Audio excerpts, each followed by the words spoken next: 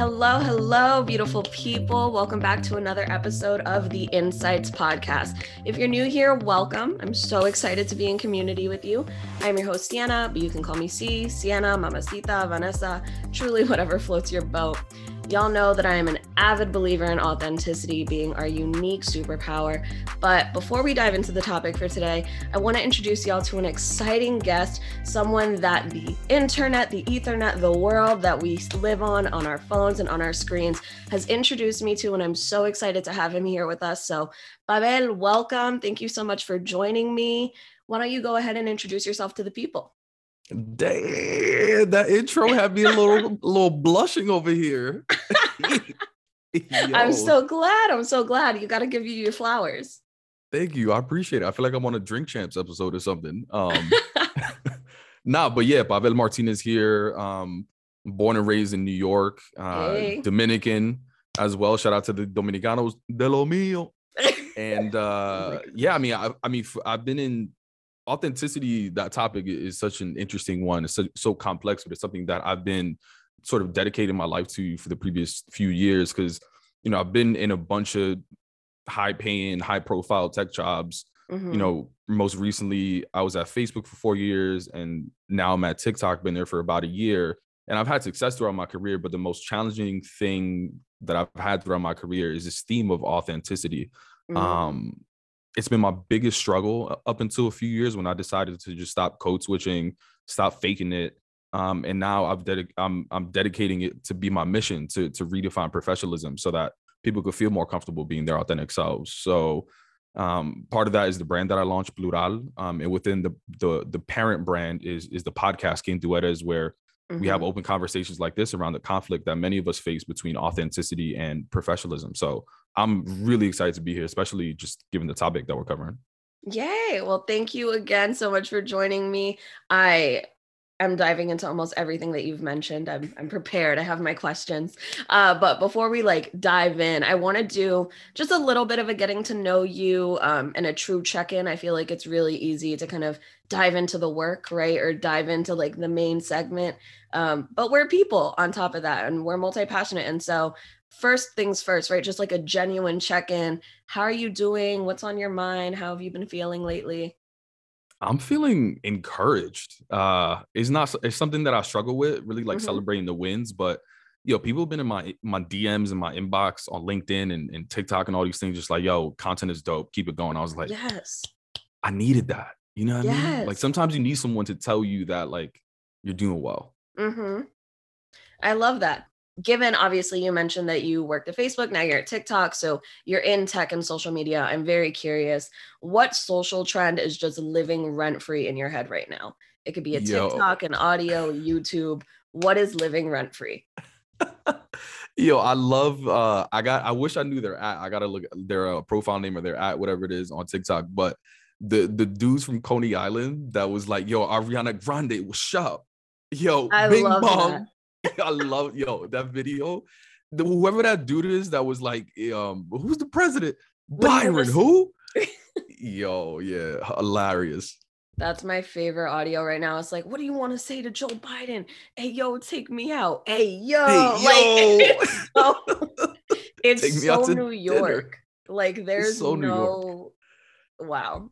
Shifting a little bit, right? But like I said, that's a pretty joyful, very New York moment. I'm curious, this could be big or this could be an everyday moment, but what has been your most recent just joy-filled experience? Full body, you were just feeling pure joy in that moment. Yeah, I think it's interesting too, because I think a lot of people have found some interesting hobbies to give them joy during the pandemic. And I see a lot of people putting up books that they read. One fun fact, which I don't know how fun it is, I hate reading. Okay. I can't stand reading.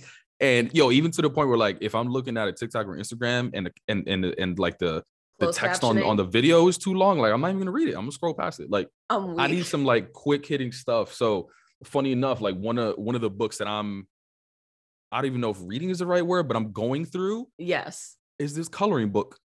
That's so cute. Stop it. And it's called Outside the Lines. I like that. It's called Outside the Lines. It got some really dope designs. But every page is pretty dope. But but yeah, I just like go in the coloring book. It just helps me feel creative, but also get my Mhm. mind off of things as well. So I just like play some music in the background, listen to a podcast, and just color. I got my coloring pencils right here to the left of me. I Yeah. love that. That's so cool. Oh, that's so cute and like wholesome. You don't expect people to say that. And like, I don't know when adult coloring books became a thing, but I feel like they just randomly popped up and like have stayed.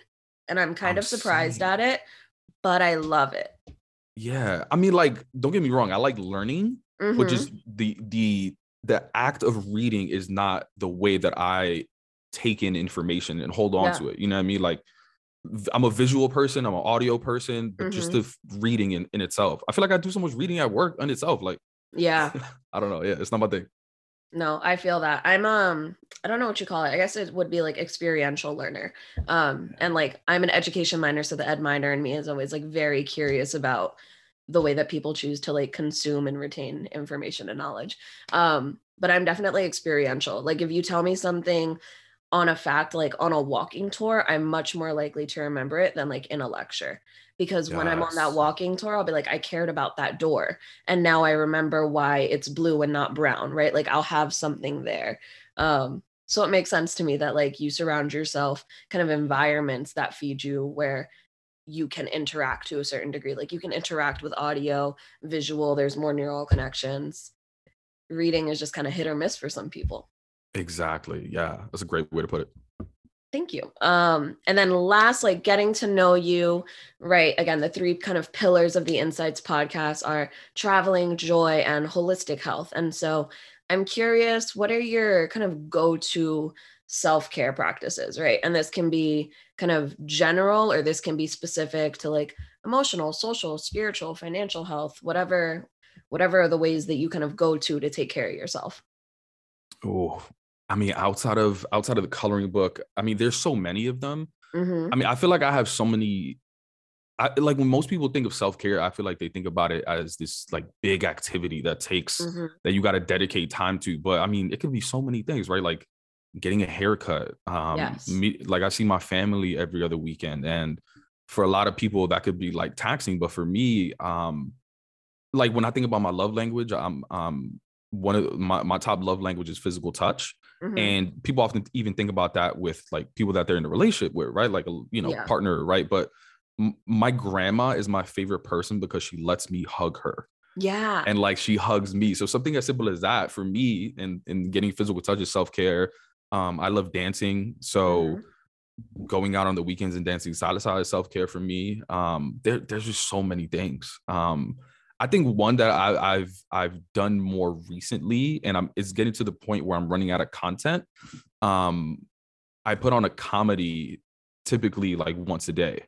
And it Yes. could just be like a stand-up routine. But for me, one of the things I learned in therapy is like I have the power to change or control what I'm thinking or my mindset. So Mm-hmm. if I'm feeling really sad, like I'm gonna just put up a stand-up routine, right? Listen to anybody comic wise. And it instantly changes my mood. Like something as simple as I forget what they say, but I think they say like even if you fake a smile, like your Mm-hmm. brain doesn't even know the Yeah. difference. Just the fact that you're smiling, it will change your mood completely. So if I had to name one out of all of those, I would say watching a comedy. I love that. I actually really echo that. I am running out of comedies on Netflix specifically.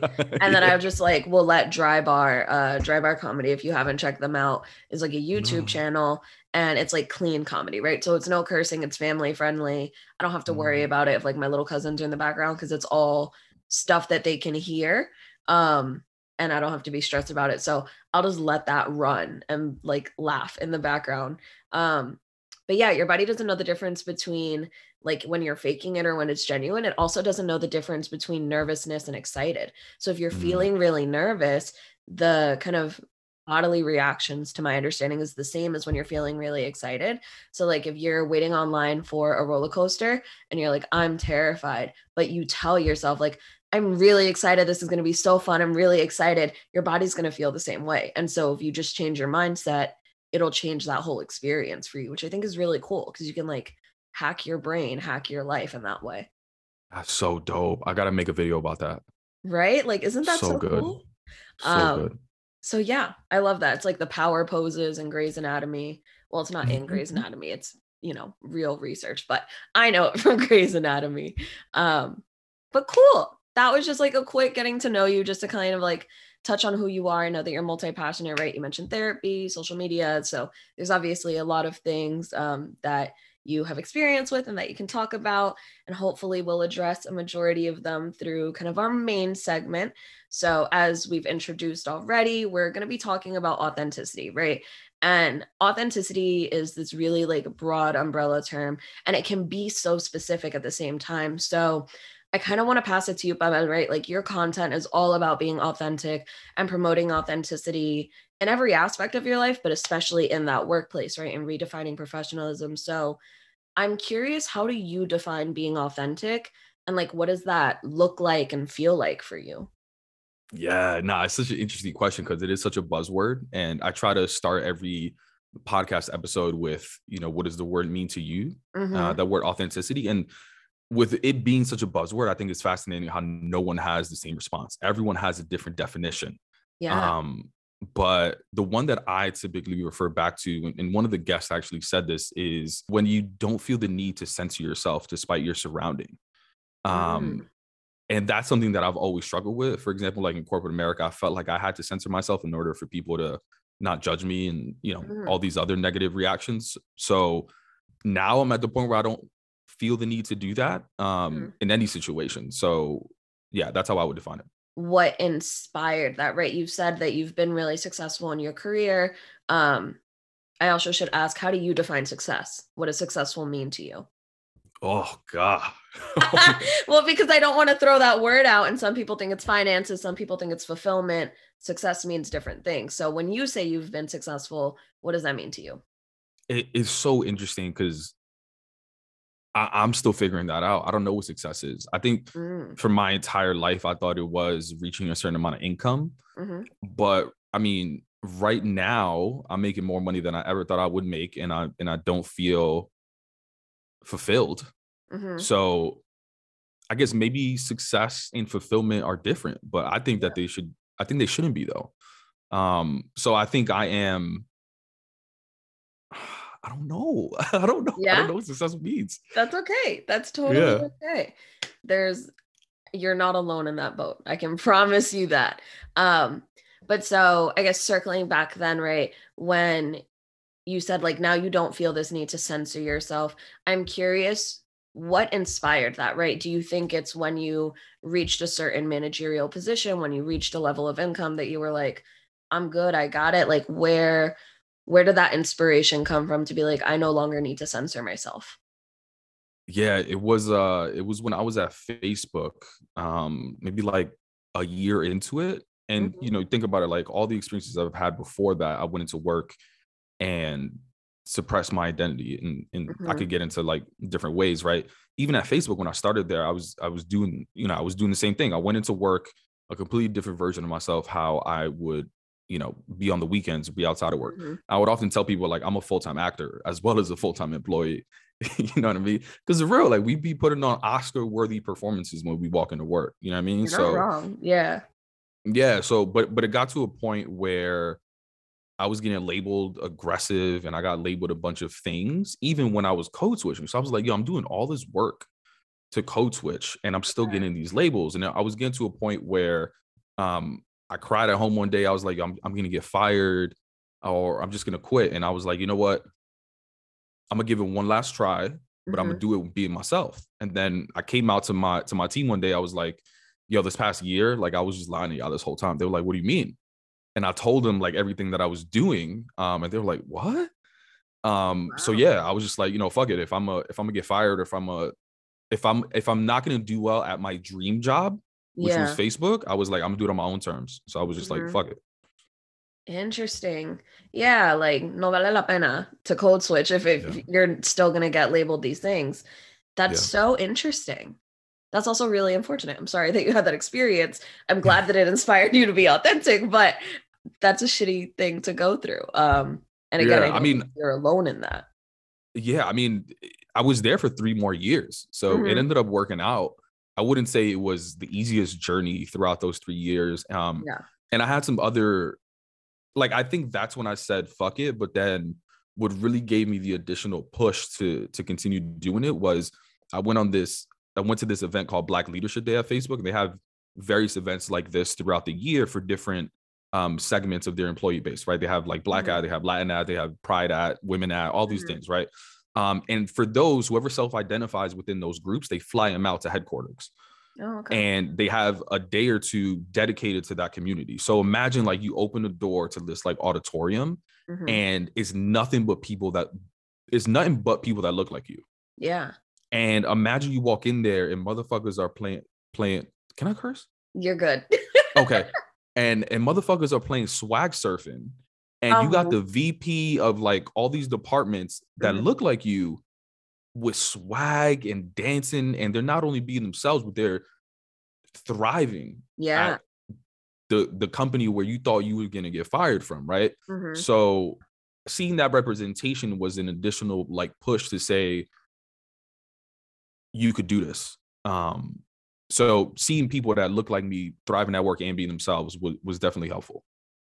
I love that. That it's such an empowering feeling. And I definitely, different from the workplace, but I started actually a Latin dance group in college. And that was the exact reason that I did it, was because I was like, I need my people. And you didn't have to be Latinx to join, but I was like, I need people who want to be immersed in the culture. I need people who want to dance with me. I need people who like want to perform, right? Because those are my people, the performers, the dancers, the people who love the culture and, you know, who are very touchy-feely and don't mind dancing bachata at a party. Like those are the people that I need to connect with.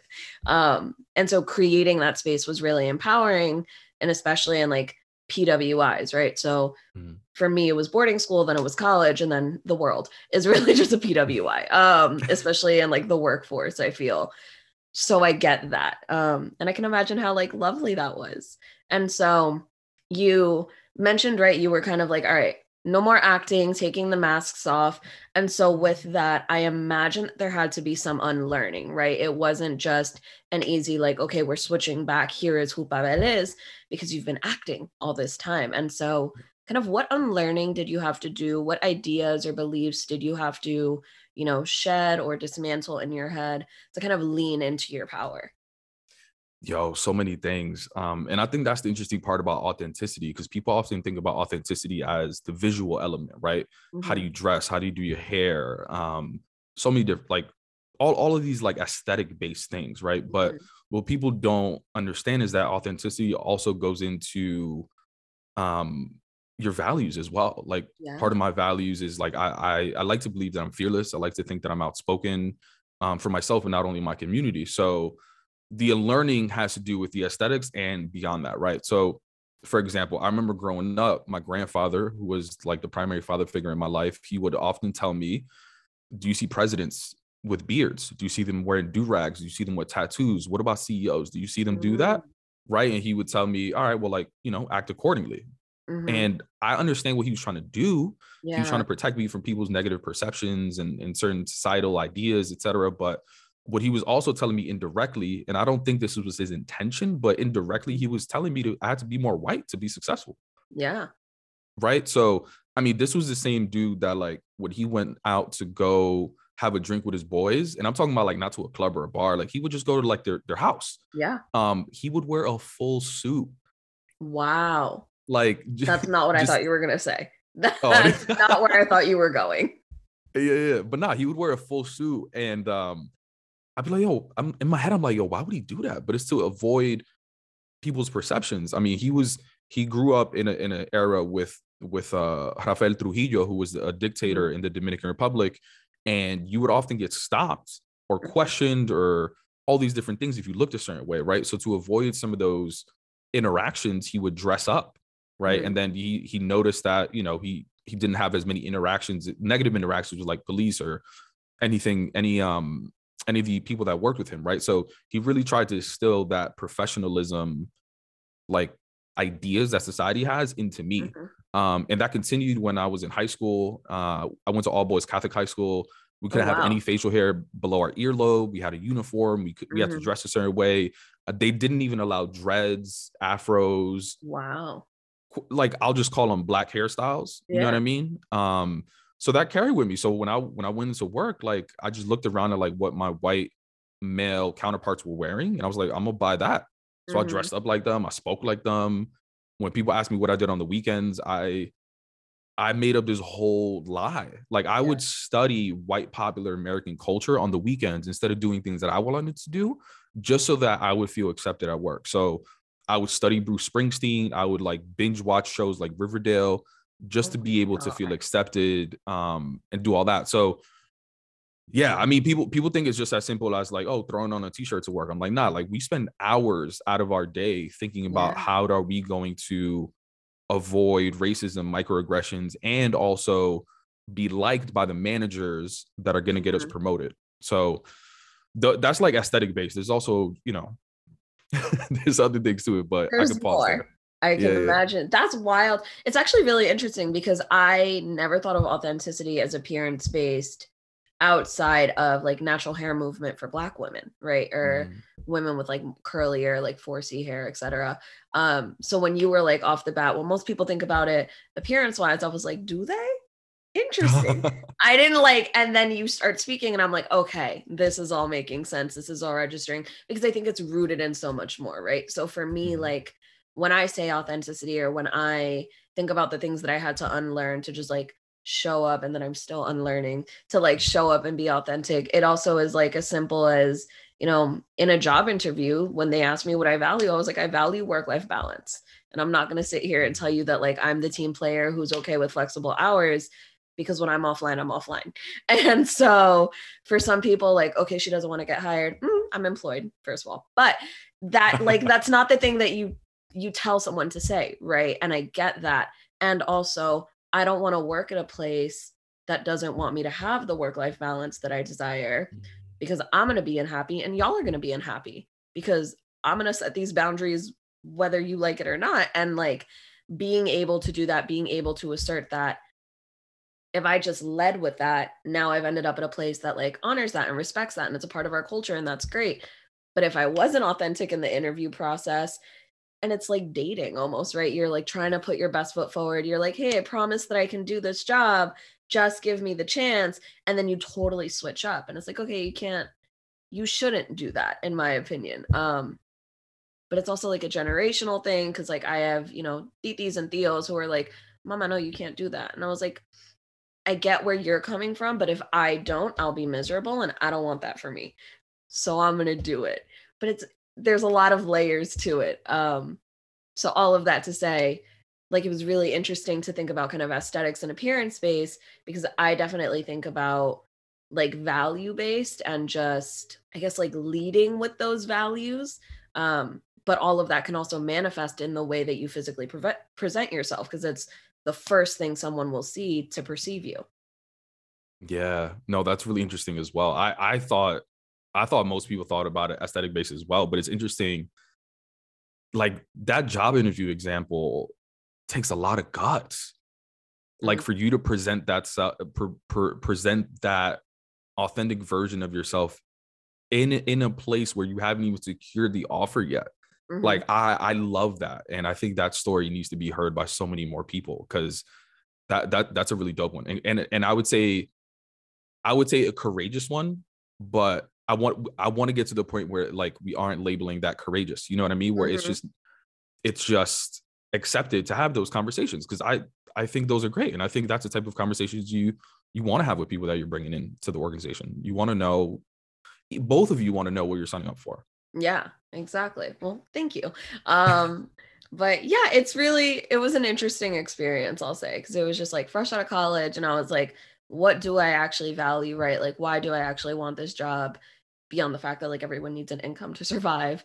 And, you know, I had a lot of values that aligned, and I was like, and here's a value I have. And like remote work, it's really easy to lose these boundaries, quarantine, you know, people kind of assume like, oh, well, you're working from home, like how hard can it be? And it's like, it's still the same amount of emotional labor, and maybe slightly less physical labor, right? Because I don't have a commute, but it's still the same amount of like competency if I was in the office or at home. Like I'm still doing the same job. And so kind of thinking about like, I'm not going to be on my screen 12 hours a day. Like I'm not doing that. And that's not what the job is, right? So I want to know if the culture is kind of expecting me to do that. because then this might not be the fit that we think it is. But it's really interesting because a lot of people, not a lot of people, a majority of the people that I've told, but that hasn't been a lot of people, that story, they're always like, I can't believe you did that. I can't believe you said that. And kind of to your point, I'm like, well, why? Like, why not? Why wouldn't we? But I don't know. I sit with it and I think about that and I'm just kind of rambling, but those are my thoughts on it. No, I love that. I love that. I'm glad you had that. Yeah, me too, honestly. And so, okay, we spoke about kind of a little bit of the unlearning. I always say that like authenticity is your power, right? And so I kind of use them interchangeably, but I'm curious how shifting towards just like being authentic in life has kind of allowed you to feel more empowered, not only in the workplace, but also like with your friends or with your family, if it has. Oh, for sure. I mean, something that it has helped me do. I mean, just in that example earlier of me like setting aside time on the weekends, even on the weekdays sometimes to study. Like I assigned myself homework on the weekends that I didn't need to do. So just from like quantifying that, I save time that I can allocate towards things that I actually enjoy, or sometimes I dedicated it to actual work that I had to do. Right. So my productivity improved automatically. But I think a bit more on the qualitative side, I think I don't know if it's qualitative or not, but for work specifically, I been in sales for the past, I don't know, some odd years, I don't know, 5, 6 years. And part of what you do in sales is build relationships with clients, right? So the interesting part about code switching and authenticity is that if you're in an external facing role, like I wasn't just doing it from the 9 to 5, but I was also doing it with clients, like after work, because clients are, mostly white males, the ones in power, right? So I remember this one client I was trying to build a relationship with, and I just wasn't going anywhere because I was faking it. She would ask me like, "Oh, would you do this weekend?" I was like, "Oh yeah, I caught up on Riverdale. Oh my God, do you watch that show? It's phenomenal, blah, blah." Right. And like, it like got to a certain point in the conversation, but whatever. One day she was like, "Yo, what'd you do this weekend?" And I was like, "Oh, this is when I was a little bit of a thought. I was a little hoe." And I had, I think, 2 dates on the same day, something like that. And then I had a third day. Then I had the third date on a Sunday, something like that. You are truly a New York Dominican. Let me tell you what. You are truly a New York Dominican. I'll tell y'all what. There's no denying it. He let it known. He let it be known. Dominicans don't cheat though. That's a topic for another podcast. We got it. But nah, so I was like, oh, should I share that story? And I shared it. And well, I didn't want to share that story for a bunch of different reasons, right? But I didn't want her, like, next time I do a presentation, she's like, oh God, this thought is presenting. Like, she's not even gonna take me seriously because of what happened, transpired that weekend, right? But whatever, I shared it, and it turned into this whole discussion for the entire table on dating culture, what it's like being a certain age, single at the time in New York, what it's like using dating apps. Like, this person was a bit older. So it just opened up this interesting conversation, and I was able to build a relationship on a deeper level compared to like me faking it for so long, right? So, and that has happened so many more times, not on the topic of multiple dates on the same day, but on the topic of me saying, oh, what'd you do this weekend? And I'm saying, oh, I went salsa dancing. And like randomly, someone that I would have never expected to be into Latin, Spanish music, was into it. And then like, I just formed a relationship that way and was introduced to a bunch of people. So it's, for me, like, I found it to be my superpower to stand out. Whereas like for my entire career, I feared standing out. But it's been a lot more helpful than I think hurtful, I would say. Yeah. There's this quote that is in my head and I don't know who it's by. And it's this very simple quote that says, why maybe you don't fit in because you're meant to stand out, right? And it's like this really simple idea of maybe you were never meant to fit in. Maybe that's why you feel so left out. Maybe that's why you feel like such the oddball, because you were literally created to stand out. And I think for a lot of people, like especially in an assimilation culture, that's terrifying. And this idea that like your presence, your energy, like you're known to stand out in some way. And a lot of people and a lot of workplaces will be like, well, you're not, that role is not supposed to have attention. And therefore, if you're standing out, it's like a negative thing. But as much as you can put on a mask, I'm a firm believer that like you can't turn off who you are. And so it's really interesting that like once you kind of leaned into that power, you were able to relationship build better. You were able to start just like really engaging conversations of nothing else, right? Even if it's not about the business. I want to shift a little bit because you've spoken about code switching. And so I want to bring us back to that. I'm really curious. Britannica defines code switching as like the process of shifting from one linguistic code, so like a language or a dialect, to another, depending on the context that you're in. So understanding that definition, but also understanding the social pressures and things that inspire, for lack of better words, someone to code switch. Do you believe that you can code switch and still be authentic to yourself? Someone on the podcast said this really well. He is Ruben Harris, CEO of Career Karma. When he was on the episode, we were touching on this topic, and he said that he's anti code switching, but he's pro effective communication. And I think that quote really resonated with me because, you know, I've been in certain rooms, for example, where everyone may speak Spanish, but not everyone is Dominican, right? So if I throw out some Dominican words, you know, Dominican slang, let's call it, that if the room was full of Dominicans, they would have understand. But in that specific room full of Spanish speakers that were from South America, they may not understand specific lingo. So it may get lost in translation. So yes, there are certain instances where you have to walk into a room and slightly adjust what you're going to say to make sure that everyone understands it. So I think there are opportunities to communicate effectively and be your most authentic self, but you really got to think about how can you do that while not compromising who you are and not feeling, I would say, cringy. I think that's my test. Like if I say something and I cringe, I'm like, oh, I can't believe I said that, right? For example, like I cringe every time I use the word awesome. And okay. It's everyone in the room will understand it, but for me, I cringe when I say that word. So I would have to, like that's a moment where it, like, I feel like that would be code switching for me.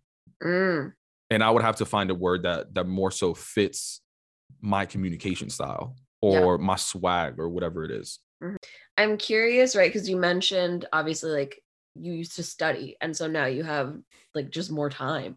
But like what impact has you kind of owning your power had on the way that you interact with like your community, your family, romantic partners, co-work? Well, we spoke a little bit about coworkers, but if there's anything else to add, how has it like changed those interactions?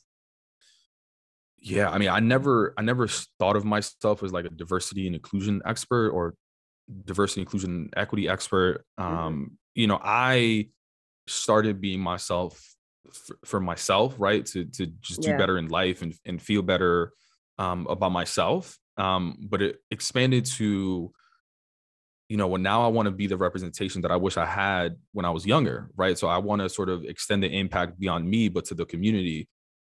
And, you know, that was really the birth of Plural and the podcast that I launched. And the messages that I get again on like LinkedIn and all these social media platforms has just been so overwhelming, but also encouraging. Yeah. And the messages are kind of bring me back to what I was feeling in the past, because what I was feeling in the past was that I was feeling alone. And, you know, in tech, there's not that many people that look like me. So when I would experience these things, whether it's depression, anxiety, or just not feeling like I belong, I would experience them alone because I would go back home and I'd be like, damn, you know what I mean? Just like thinking in my thoughts, when in reality, there's so many, although there's not many of us, although all of us that were, you know, in these various tech companies were likely experiencing something like this, right? So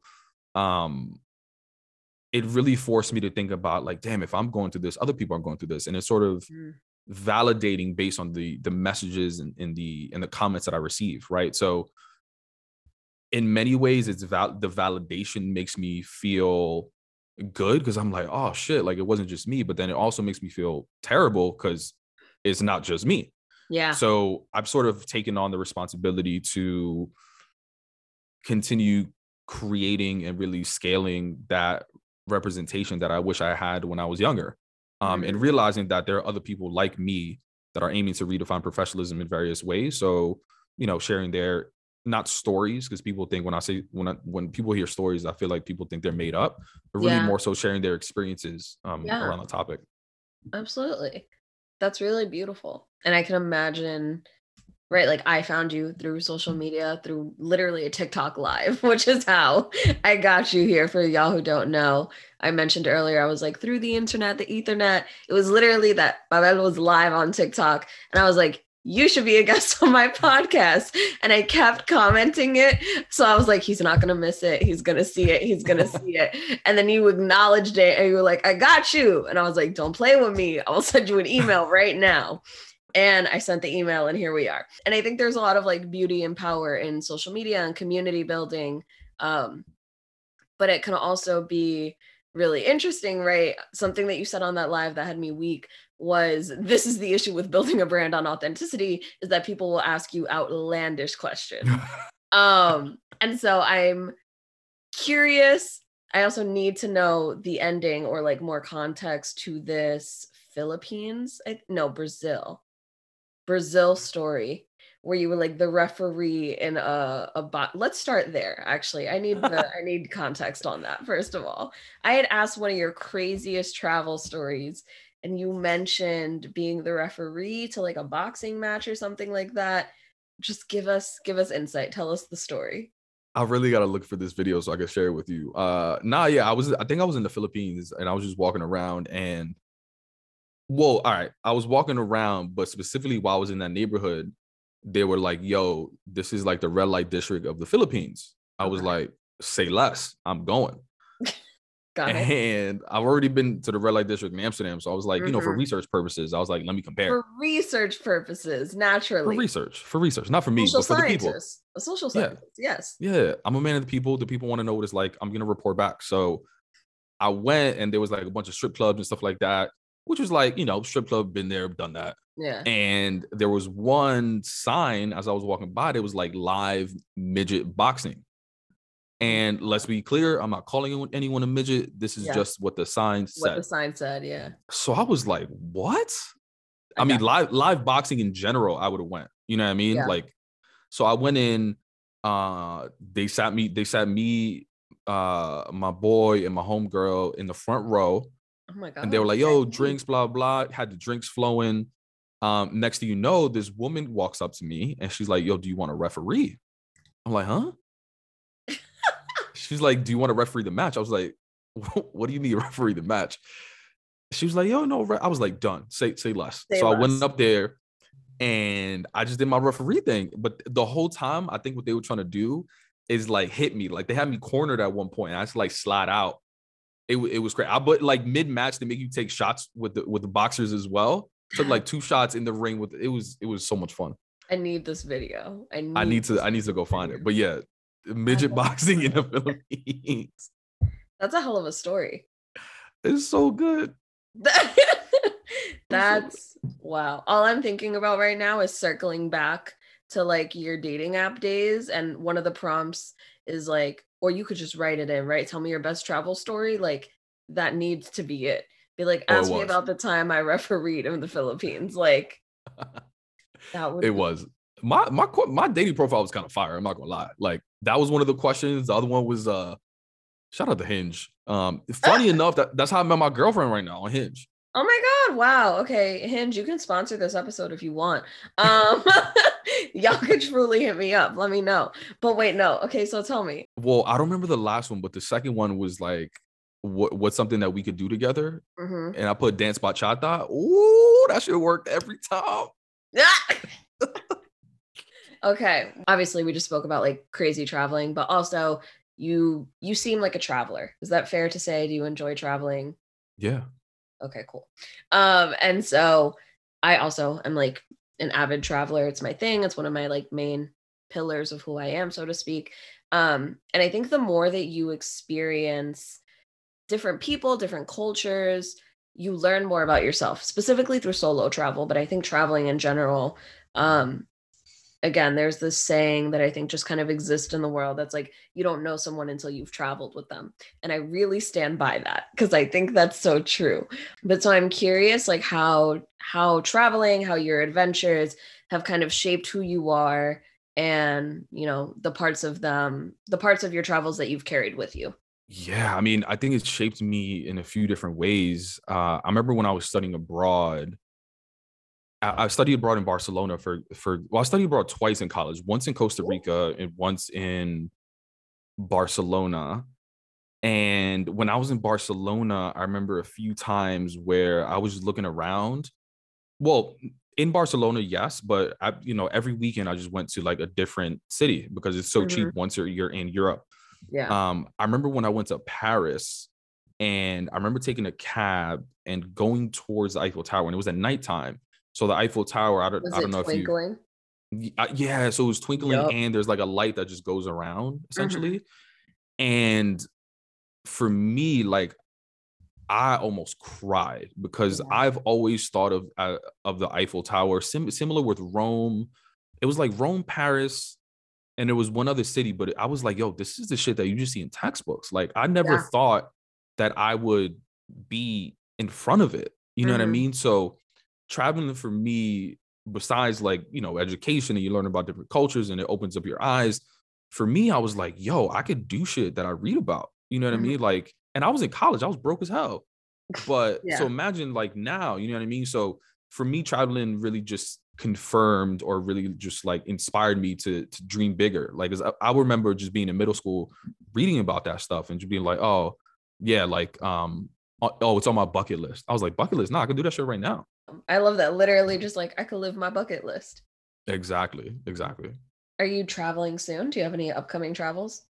The last trip that I went on was to San Diego. So went to San Diego. The next one I'll probably do is go to Miami or Florida just to visit family, and take care of some business, some actual business. Not like, I don't want people to think, oh, the Dominican way you man said cheating it again. made it seem like it wasn't business, but then I was like, man actively just said he's in a relationship, so he must mean business. Last thing, kind of on traveling, obviously, right, we both acknowledge that you learn so much about yourself and the people that you're traveling with. What's like one lesson you've learned while traveling that you kind of carry with you today that you think is like applicable to life, but you learned while traveling? So many things that I've learned. I mean, one thing about myself that I learned is that I'm an extrovert. Like, I get energy from being around other people, and I don't necessarily have to engage with people, but just being around them. Even if I'm just like sitting outside, people watching, like, I just get energy from that. But like, outside of just personal things, I would say, just it was such a reminder it was such a reminder that the world is so much bigger than where you are. Yes. I mean, it seems so obvious, but yeah, it just reiterates that. Actually, wait, a funny one is that something that I learned. People love New York. Yes. No matter Yes. where you are, if someone asks you where you're from and you tell them New York City, they're going to bug out. They light up. Like, you can be in the south of France. And you'd be like, yeah, I'm from New York. Be like, oh my God, Manhattan. And you tell them yes, like, oh my God. Yeah. It don't matter where Manhattan you are. You know what I mean? You could be on the tip of that. Like, yeah, they love it. It was to the point where my roommate who I live with, he was from Idaho. And it got speaking of authenticity, he would lie and tell people he's from New York because as soon as he started saying New York, people were so interested and wanted to talk to him. But when he said Idaho, like, the conversation ended. So speaking of authenticity, there you go, right there. Yeah, that's so sad. I'm not gonna hold you. What is there to do in Idaho? Like, I would not. If I was not from the States, I would probably not even know that Idaho existed. So I don't blame him. All right. I am going to shift us a little bit to our kind of final segment, which is quick tips, right? Given that this is an advice podcast, I definitely think we've had some gems throughout. So circle back and listen to those if you haven't. But I'm going to give you just kind of rapid fire, like 4 or 5 areas of life. And you can give kind of your top 1 to 2 tips in that area. And they can be as specific or as general as you want them to be, but just whatever's on your heart, whatever's on your mind. And just think like in a tweet kind of vibe.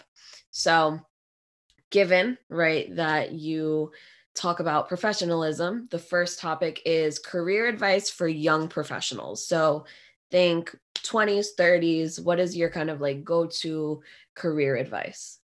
Go-to career advice, I would say be yourself sooner rather than later. Mm, Um, so that you can understand how you're being perceived and make any adjustments. interesting. There's a quote that I literally heard this morning that said, people's perception of you is not your responsibility. Do you agree with that? Yes, but at the same time, I think it does help you be a bit more strategic, or at least help you have a conversation as to why they may believe that. Um, for example, let's say you are your most authentic self, and then someone labels you aggressive, or right, for example, like that's their perception of you. That doesn't mean that that doesn't mean that you're being aggressive, right? But it may open up a conversation as to like, yo, why do you think I'm aggressive, right? Mhm. Maybe it's the tone that you're using, maybe it is the well, let's just say it's the tone they're using, right? Like this Yeah. this actually happened to me. Like I was labeled aggressive, and I had this conversation with my therapist, and she was like, well, were you being aggressive? And I was like, you know what, maybe I was. And she was like, yo, that's okay. Mm-hmm. Like, why do you think, or what? No, she didn't say why you think. She was like, they say that people that are using a louder tone are often using the voice of the unheard. And she Mm-hmm. was like, have you ever felt unheard by your teammates? I was like, oh my God, all the time. I Mm-hmm. say something, they don't listen to me. My white colleague says the same thing And with they get the less data to praise. back it up, and they get the credit. They like get mentioned as being a genius, etc.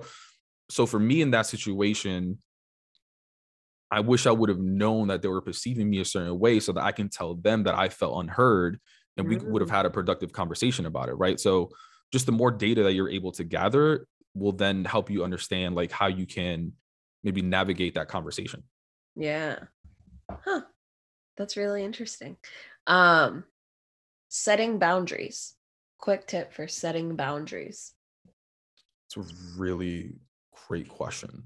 I would say make a list of things that make you uncomfortable about it, Mm. and then identify if they are real or if you're making up those stories in your head. Mm-hmm. Um, I think many times, at least this happens to me, like the situations that I think through around like what happens if I set this boundary, like, oh, I'm gonna get fired. Like I'll automatically go to like the worst case scenario. You know what I mean? Um, and a boundary for me could just be, yo, you know what? I'm not feeling well today. I'm gonna take a sick day. Like Mm-hmm. that's my boundary in taking my time back on my calendar, for example. Yeah. Um, and my mind automatically goes to like the worst case scenario, Yeah. and I end up not setting that boundary for myself, right? Mm. But in setting that boundary for yourself one day, what if something positive happens, as far as like some your boss tells you, you know, I'm glad you did that, take the time off, etc., and nothing else happens, right? Like you just go on with your day and take that time off yourself. I think we often don't go for it because of those stories that we create in our heads, which are often worst case scenarios. Um, Yeah. so yeah, that's what I would advise. I feel that as an overthinker, I live in my head. And so I am the person who will like live in the stories that I create.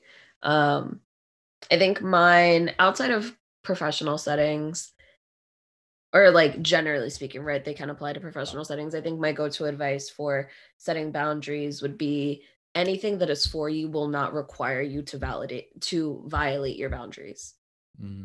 So if something is requiring you to violate your boundaries, be it a person or an experience or a situation, then that person, experience, or situation is not for you.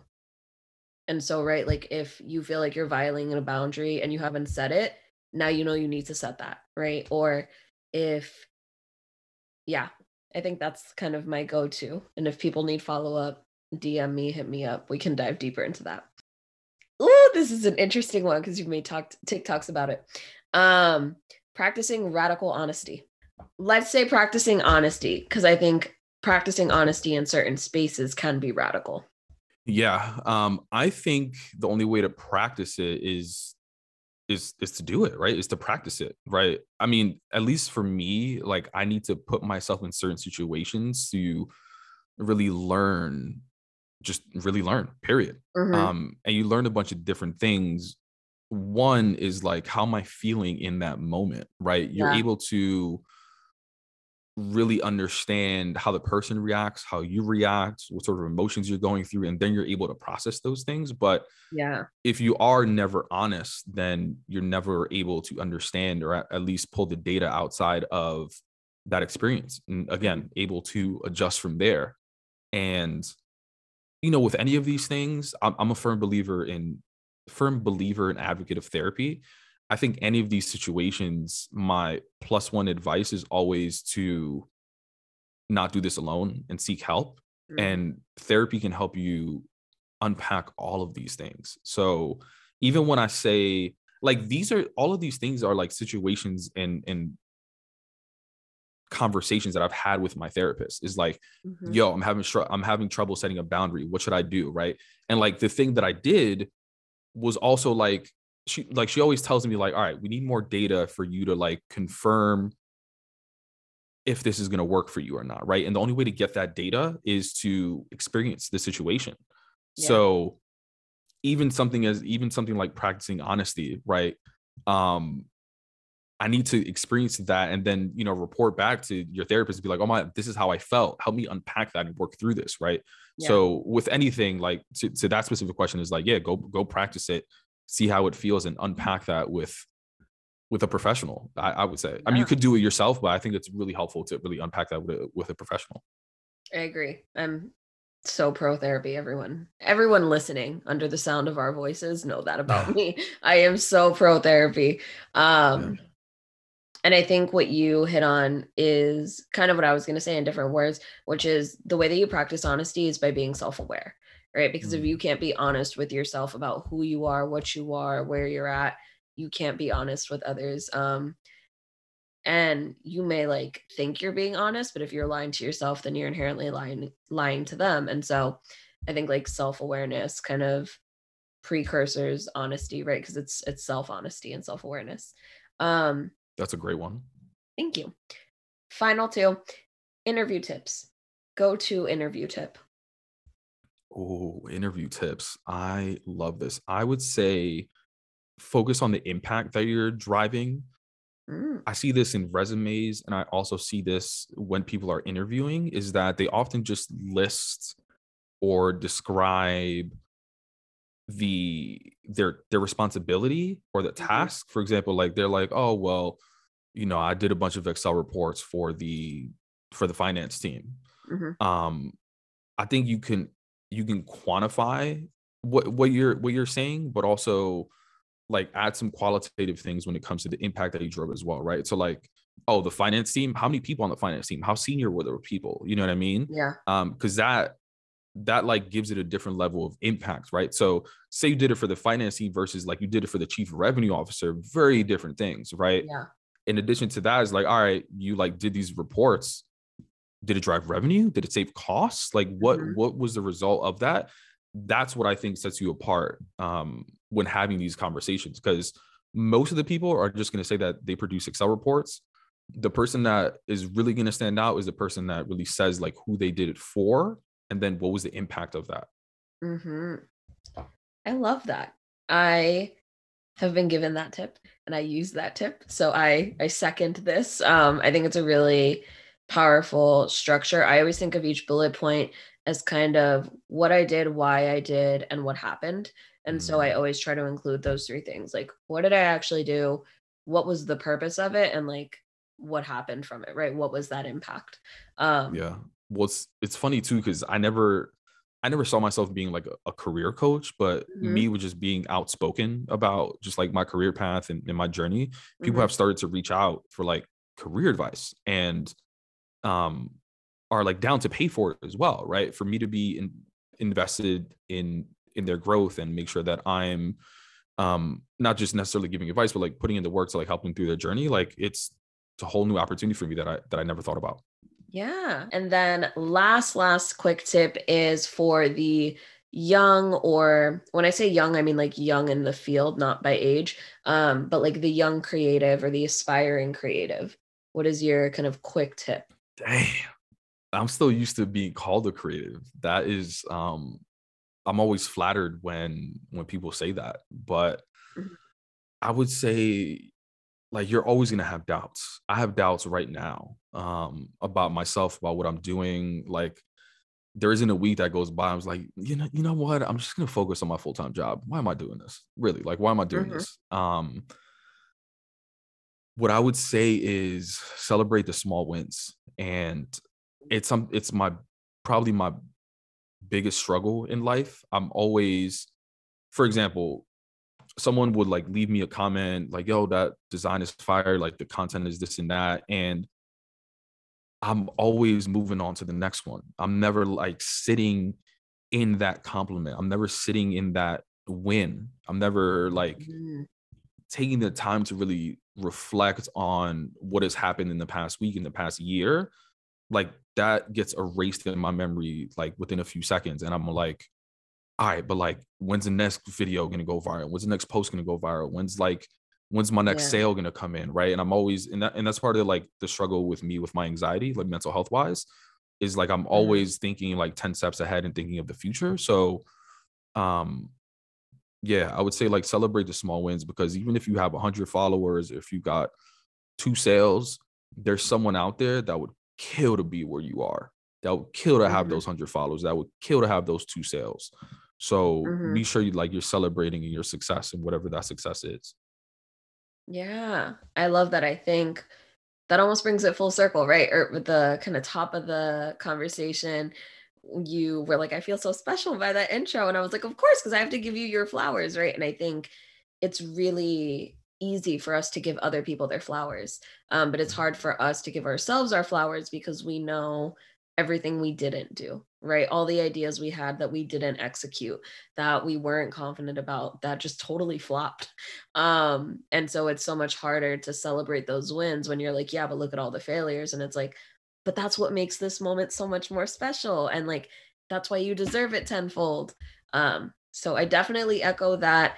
I think my tip would be focus on community Mhm. um, over quantity, because at the end of the day, all of the creatives that I know, myself included, the reason that I started a like creative path or a journey, one was for myself. It was going to provide some sort of value for myself, right? The podcast was almost like a verbal diary. It was a way for me to kind of verbally process, which is my favorite way of processing all of these concepts and ideas that live on my mind. And it also gave me an excuse to like hit up people I haven't spoken to in months or years and be like, hey, come record a podcast episode with me. And like now we've been able to reconnect, we've been able to catch up.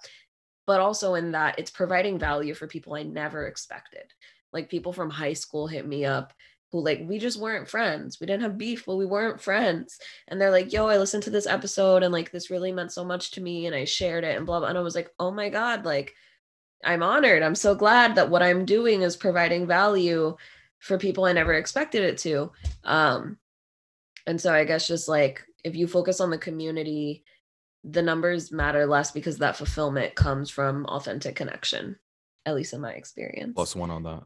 I will wrap it up. So I want to say thank you so much for joining me. I am grateful to the social media world for connecting us and our mutuals who don't even know that they're mutuals.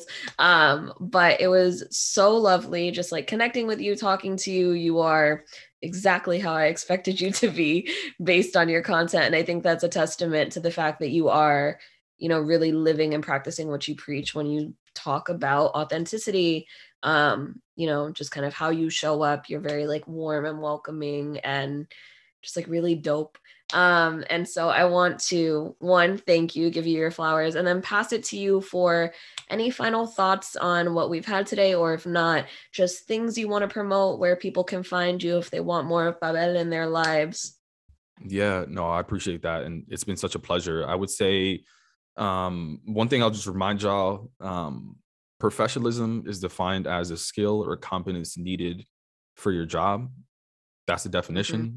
If they're not talking about skill or competence, then they're being biased in their evaluation of you or others. It has nothing to do with how you look, how you dress, how you speak, etc. So if you're ever being called unprofessional and they're not talking about skill or competence, just remind them of that definition. But as for me, you can find me on Instagram at Plural. That's Plural. You can find me on TikTok at Pabiceps. There's a brand page as well, but I'm focusing on the personal stuff. And you can find me on LinkedIn at Pabel Martinez. I'm sure it will be included in the show notes. Yep, everything will be in the description below. Thank y'all so much for listening. I hope you have a wonderful rest of your day, week, month, year. I will catch you next week for another episode. And without further ado, love and light, beautiful people.